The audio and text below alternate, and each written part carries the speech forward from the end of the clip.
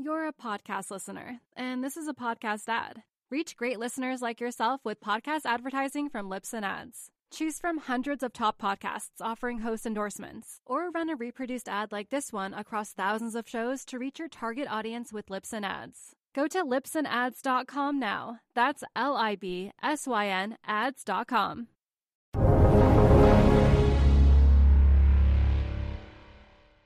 Welcome to the Real Vision Daily Briefing. It's Monday, February 14, 2022. I'm Ash Bennington, joined today by Real Vision's own Weston Nakamura. Lots happening right now.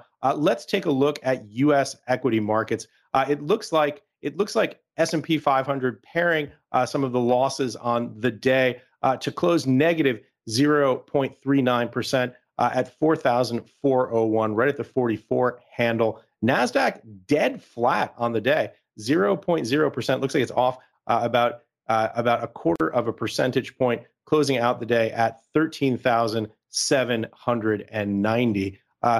Dow Jones Industrial Average also off about half a point. Russell 2000 off a third of a point, settling at 2,222. Dow Jones Industrial Average settling at the day 34,565 points. Let's talk a little bit about what's happening out in the world today. The United States has evacuated diplomats and military advisors from Ukraine after a statement from the Biden administration on Friday that a Russian invasion could come, quote, at any time. Word out today that diplomatic efforts are still ongoing. European stocks closed the session down. Stocks Europe 600, that's a broader European index, ending the session down 1.8%.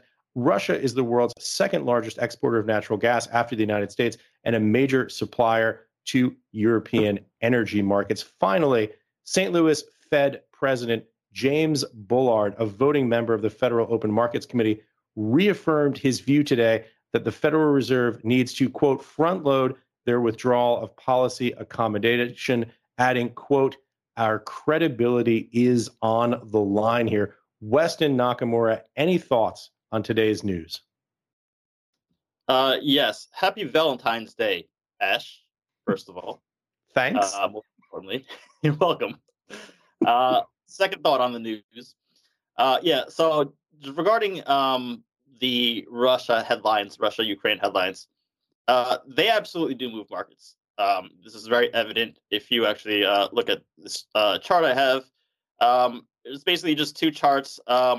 The top one is intraday. I basically have it set to Central European time, but that spike up that you see, that is, when you got this headline shortly before U.S. cash open, and you could see the euro ruble cross, which is inverted on the chart, so as to make it easier to visualize. But you can see that slightly leads E-minis. And then the bottom half of that chart is sort of a longer term kind of a year-to-date thing. In the beginning of the year, obviously, the euro-ruble cross has really nothing to fundamentally do with E-minis until, this geopolitical crisis start to really escalate and therefore impact markets, and you can start to see more of a tighter correlation. So, let me just explain what we're looking at here. So as the euro-ruble strengthens, meaning the ruble declines against the euro, you see the S&P 500 E-minis as a proxy begin to sell off. Yeah, not really as a proxy. It just means it's so euro ruble basically. So if the euro, I meant E-minis as a proxy for S&P 500. Oh, right, yeah. So basically, if the ruble is weakening against the euro, it's generally investors that are getting bearish Russia because Russia is getting, aggressive and heading towards something that might look like a conflict or a potential war or whatever it might be. And then the reversal is, a reversal of that kind of sentiment. So in the simplest terms, as investors perceive challenges in the Ukrainian region, you see this deterioration in equity market pricing. And that's also reflected in the crossbar between the euro and the ruble. Yeah, more so what I would say is that if you're looking for especially if there's an intraday move like this chart, the top part of this chart, if you're looking for a reason for why the market is moving, was it a Fed speaker? There's like, well, a whole bunch of them this week. Was it something else? Was it a piece of data? Was it a headline from Ukraine? If you look at this cross rate and then you just throw it on top of a chart of, a live chart of E-minis or NASDAQ or whatever it might be, you can more or less see what's moving markets. And in this case, it is indeed these, Russia and Ukraine headlines. Yeah. So not just the correlation, but also the directionality of the correlation. Yeah, and the if it's actually the relevant driver or not. Yeah, we should say also in the story about President Bullard, any thoughts on this notion of a sitting FOMC member stating that the credibility of the Federal Reserve is on the line if a policy accommodation does not get withdrawn quickly, meaning rates rise quickly or the Fed begins to lose credibility? That's essentially what Bullard is saying. Yeah, I don't have any anything specifically about that comment, but as a concept, absolutely. I said in my video on the Bank of Japan, which we'll get into in a moment, but what central bankers, the most important thing to them is credibility. It's their currency. Without credibility, they have nothing. Look at the CBRT of Turkey, right? Like, if you don't have credibility, you don't have anything. And the reason that that's so important is to maintain at all times is that if you do something with monetary policy, such as take this negative interest rate in Japan that's been there since January of 2016, that has been policy error evident within an hour of the announcement of it, yet they've kept it on this entire time year to date. The reason that they can't pull that out is because the second they do, they lose credibility, and if they lose credibility, whatever is immediately going to replace that failed policy, even if it's seen as a failed policy from years ago, that's not going to work because you don't have any credibility. So you need to maintain credibility. So what Bullard's saying is absolutely right in terms of maintaining credibility. We're going to take a quick break and be right back with more of the day's top analysis on the Real Vision Daily Briefing.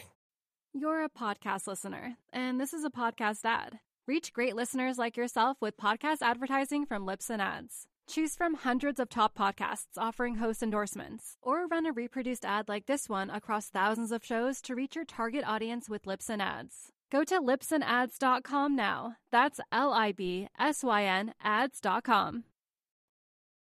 Hey, Weston, perfect segue into a point that I wanted to raise, which was your video last week, why global markets are addicted to the Bank of Japan. I know we have a lot of U.S. investors who are watching this who are not following the Bank of Japan as closely as you are. So just to tee that up for us, give us the context, explain the broader significance of the Bank of Japan to global asset markets.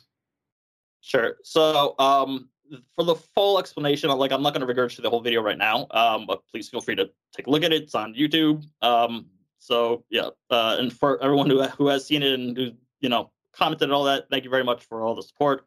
Means a lot to me. Basically, what's going on is the following. Bank of Japan is a major central bank. This is the third largest economy in the world. For whatever reason, at a time when central banks are under the microscope, under a lot of scrutiny, Bank of Japan is not part of the conversation at all. Everyone is looking at every central bank as they should be. But the reason that's kind of very crazy to me is because Bank of Japan is, in my view, the most significant of all of them. And the reason is because at a time when global central banks are removing accommodative policy that's basically been in place for, let's call it, a decade, and they're basically removing it as if there's no consequences, right? They're just gonna they're gonna hike rates, they're going to, or expected to, or they're gonna stop with their bond buying or whatever their method of accommodative policy is. They're one by one removing them, and that leaves the Bank of Japan as the only central bank that is actively still easing, not just not tightening, but they're still easing.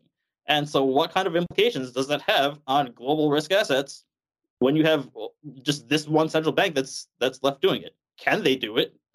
Will they do it? And what happens if they cannot or will not, keep, kind of global asset markets in order as they have been accustomed to for the last 10 years. But either way, if this is the last major central bank that's still doing this, that's a heavy burden to carry. And the fact that nobody is looking at the Bank of Japan is kind of baffling to me. Well, let's talk about that and talk about the policy mechanisms that are in play. I saw a statistic in your video that was really striking, which is that the BOJ owns approximately 135% of Japanese GDP on their balance sheet. By way of contrast, we've been talking about the nearly $9 trillion in U.S. dollar-denominated debt that the Federal Reserve owns. That is only 35% of U.S. GDP on the Fed's balance sheet. You can see this series at WALCL on the St. Louis Fed FRED database. Bottom line, this is like a significant, almost fourfold increase from where the U.S. is. Give us a sense of the context for just how much accommodation the Bank of Japan has unleashed on the Japanese economy. Sure, absolutely. So, the reason that that's important to look at is because sometimes people just look at the nominal figure of the balance sheet size, and that's meaningless unless you compare it against, relative against the, and so by looking at it as a ratio to GDP, by far, Bank of Japan is the most intensely aggressive in terms of their policy easing. So, Brian, Right. if you go to the chart, the purple charts, so on chart 1, this is basically just a chart of 10-year JGB yield and yield curve control, which is what I'm focusing on. Yield curve control is the most consequential and most radical policy of major central banks in the last half decade. The reason people don't realize that is because it's kind of going on in the background. But just because it's going on in the background, it doesn't mean that it's not significant, and it certainly doesn't mean that. Well, let's explain what it is, because the yield curve control that the Bank of Japan is doing is different from what the Fed is doing here in their policy accommodation by keeping rates low. Give us the context for YCC. Sure. So what Bank of Japan has done is, leading up to yield curve control, they have amassed something like a little bit under half of all JGBs outstanding. All right. So they've already kind of cornered the JGB market as it is. So that sets it up for yield curve control. What yield curve control is literally, it's self-explanatory. It's controlling the yield curve. There's two components. It's the front end policy rate, which is at minus 0.1. That's the negative interest rate that they did in January of 2016. And then from September of 2016 onwards, what they started to do was they pin the 10-year JGB yield at around 0.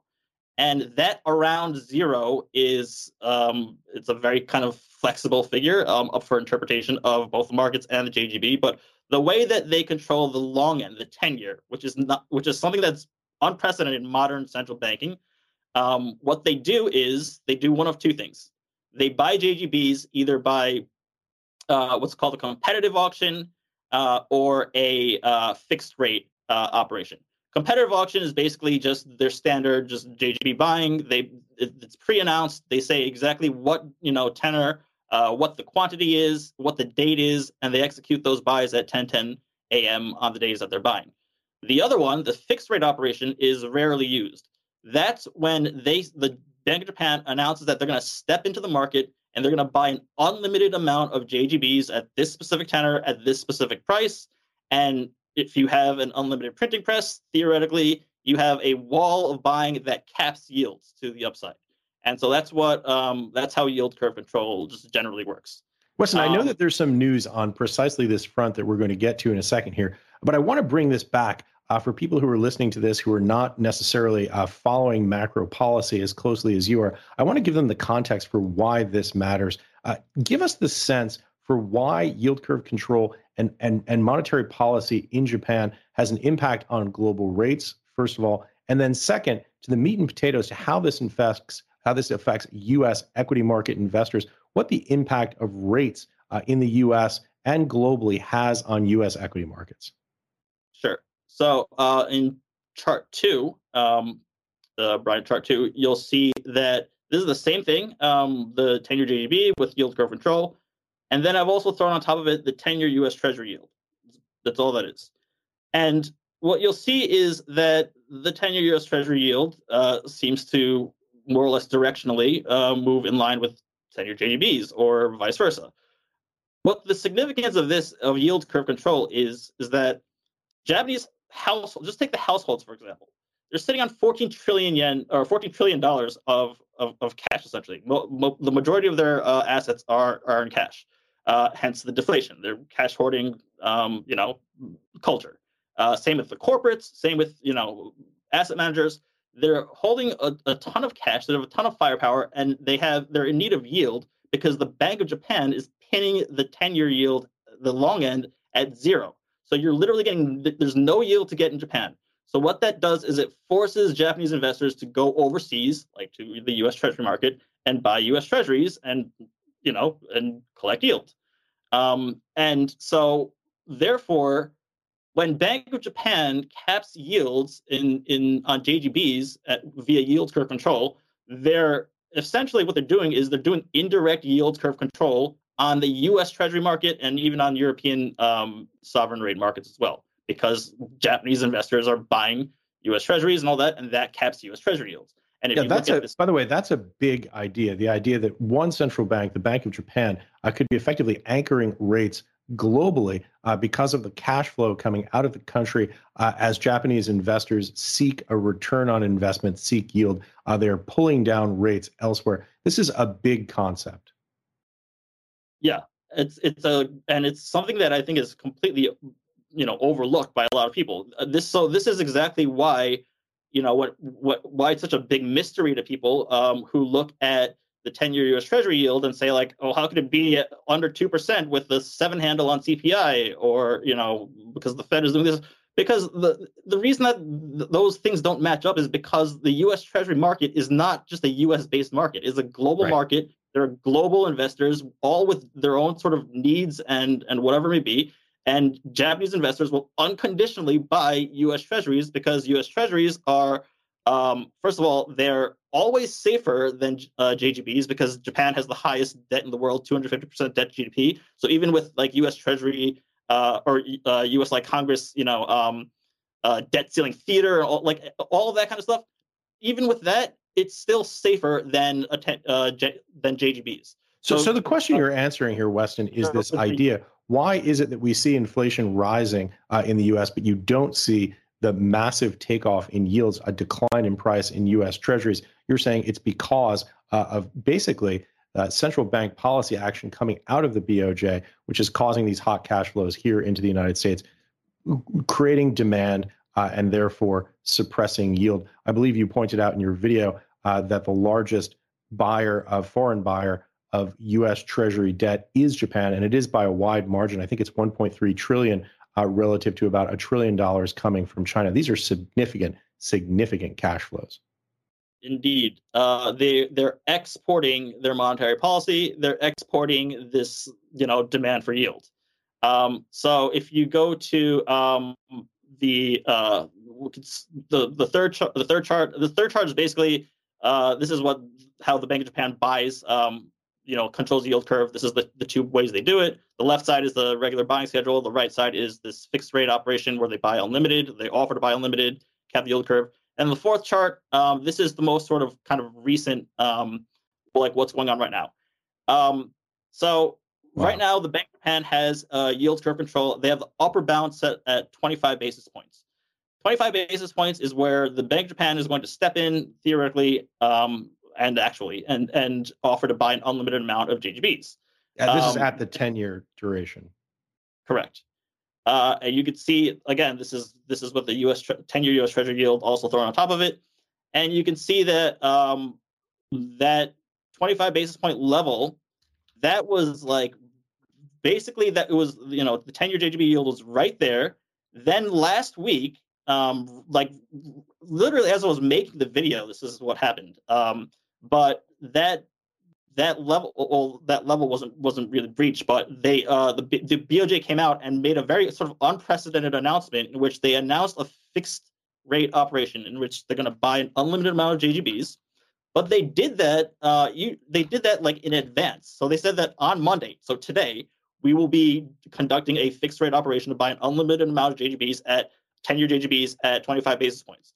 What's crazy about that, or what's very unprecedented about that, is that first of all, when the Bank of Japan conducts these fixed rate operations to buy an unlimited amount of JGBs, they do so like right on the spot. Like during the daytime, if yields get too high, they'll step in like out of nowhere and they'll just offer to buy unlimited amount of JGBs, and that caps yields. I've never seen them like do it in advance, like especially like days in advance like this. So that was a very peculiar thing. And the other crazy thing about that too was that they're offering 25 basis points, which is below market rate. So they're offering to buy below market rate. So that to me says that, and I don't know for sure, but the reason that they're doing that is because I think that what they're doing is kind of a defensive move where they are essentially sometimes what happens is when they announce a fixed rate operation, that announcement in and of itself, the threat of the announcement or the announcement itself will kind of threaten the market, and the market will just back off from it. They won't have to actually conduct an actual fixed rate operation in which they actually get filled on these buys and sells. Yeah, and this is critical because this is the new news here. This is the update coming off of your last week's piece. Correct. Yeah. So what they did was like ahead of a 3-day weekend at like 6 p.m. they announced that on the following Monday at 10 a.m. they're going to conduct a fixed rate operation, and the rate was set at below that current market level.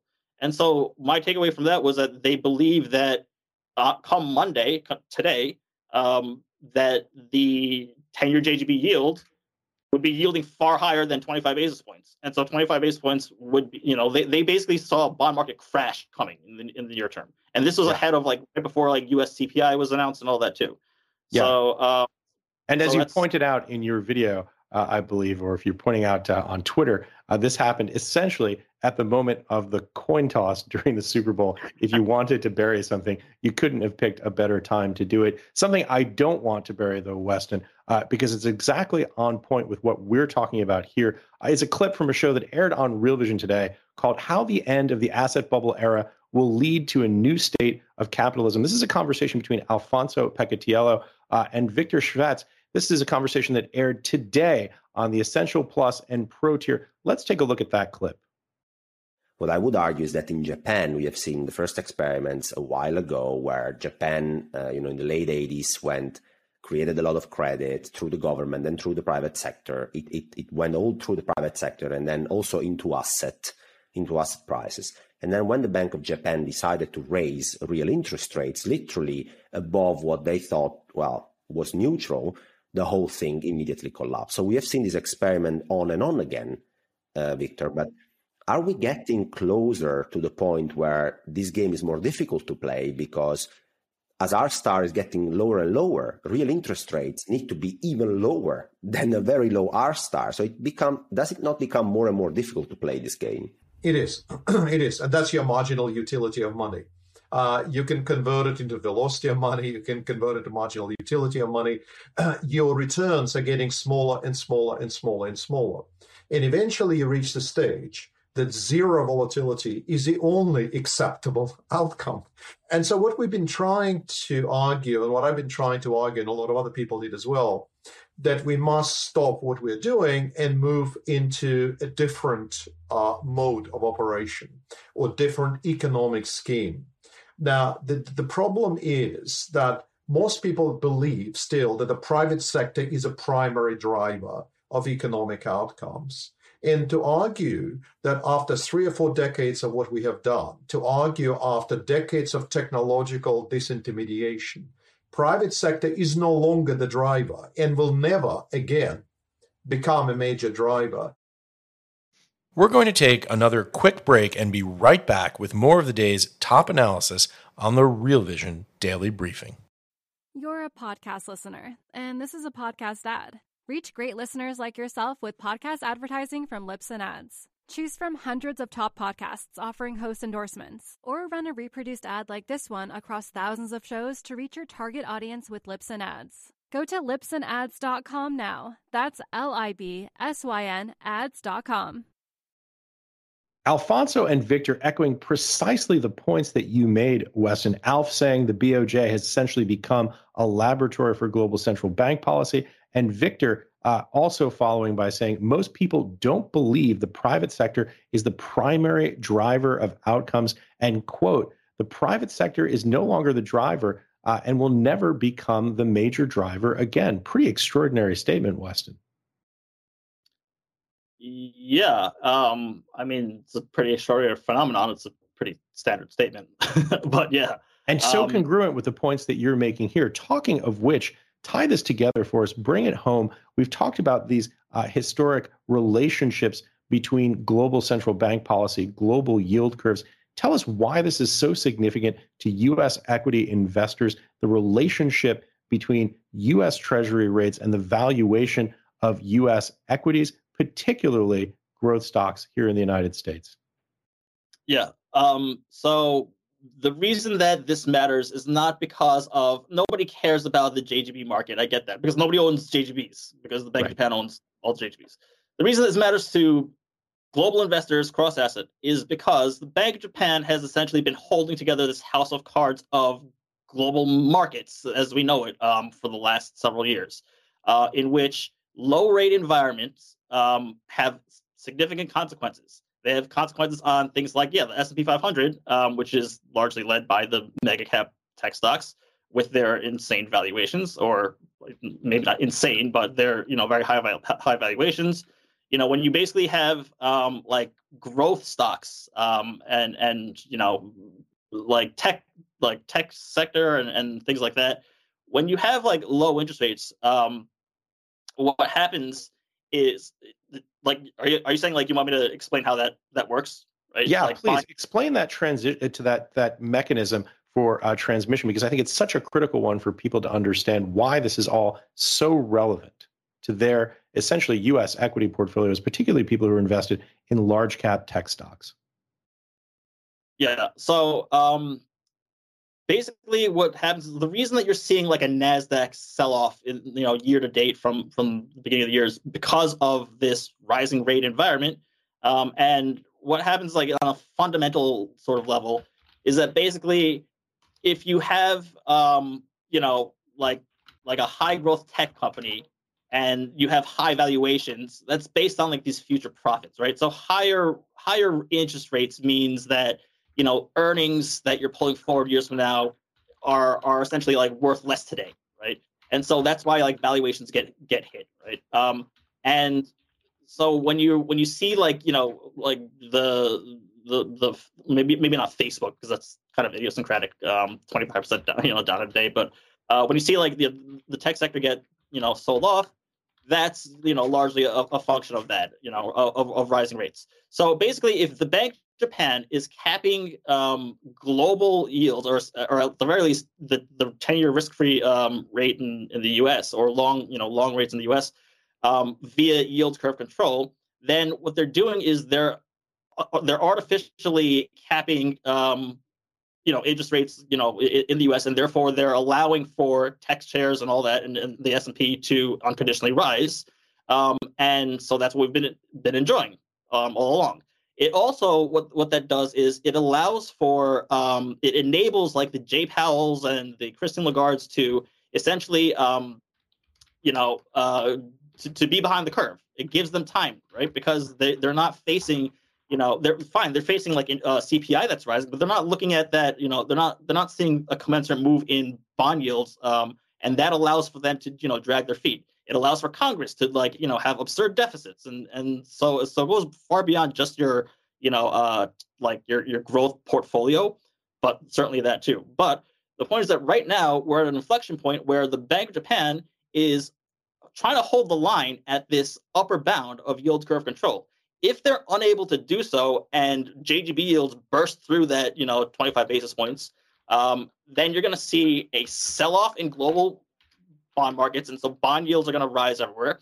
When that happens, you're going to see a much more of sell-off in S&P and risk assets, and you're looking at a totally different world, especially at a time when the Fed is supposed to hike rates every single meeting, for the rest of 2022, and the rest of global GM markets, economies are also supposed to tighten policy and all that too. So Bank of Japan is the most consequential. It should be the most focused on because it's the one that's keeping everything together. Whether or not they can, who knows?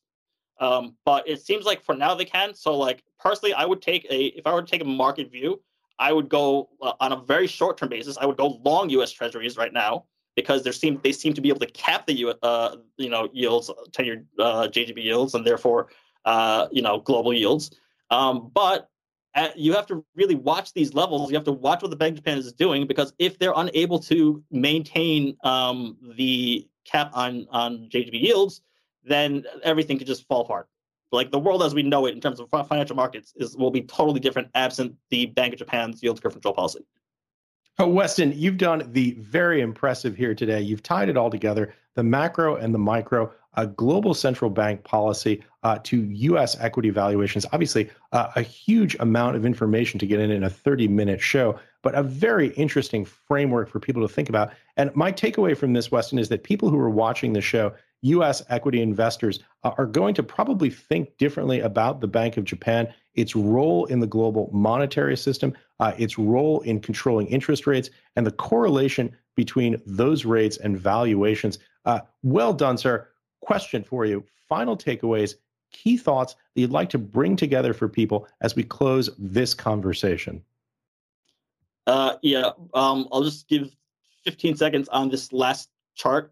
Brian, if you bring up that last chart on the yen.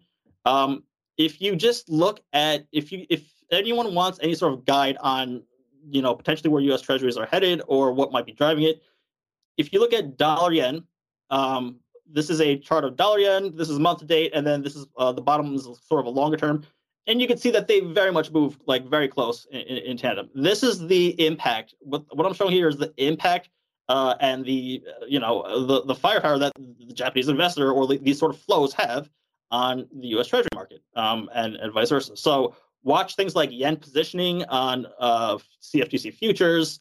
There's a ton of yen shorts. What they're doing is hedge funds playing this divergence, this policy divergence between, the U.S. Fed and BOJ and all that. But keep a very close eye on the yen because it's a risk-off, safe haven sort of instrument. If you see something happen with Ukraine and you get a ton of short covering, that's going to crash. It's going to have a pullback on yields. It's going to have a pullback on, or it's going to have a pullback on equity markets and things of that nature too. So it's very interconnected and all that. And it is a lot of these Japanese like assets are very much like the glue of everything. In terms of markets that as we know it over the last several years. So. Yeah, very interconnected indeed, and an excellent explanation for just why the interconnections exist the way they do, and some things to look at for people trying to understand these markets more broadly. Weston, as always, a pleasure to have you on the Real Vision Daily Briefing. Pleasure's all mine. Thank you. Thanks again for watching the Real Vision Daily Briefing. Alf will be back tomorrow with Tony Greer. As always, the conversation continues on Real Vision's The Exchange. Thanks for watching, everyone. What's up, revolutionaries? Thanks for tuning in to the Real Vision Daily Briefing. For more content like this, head over to realvision.com and get unfiltered access to the very best, brightest, and biggest names in finance. You're a podcast listener, and this is a podcast ad. Reach great listeners like yourself with podcast advertising from Libsyn Ads. Choose from hundreds of top podcasts offering host endorsements, or run a reproduced ad like this one across thousands of shows to reach your target audience with Libsyn Ads. Go to libsynads.com now. That's LIBSYN ads.com.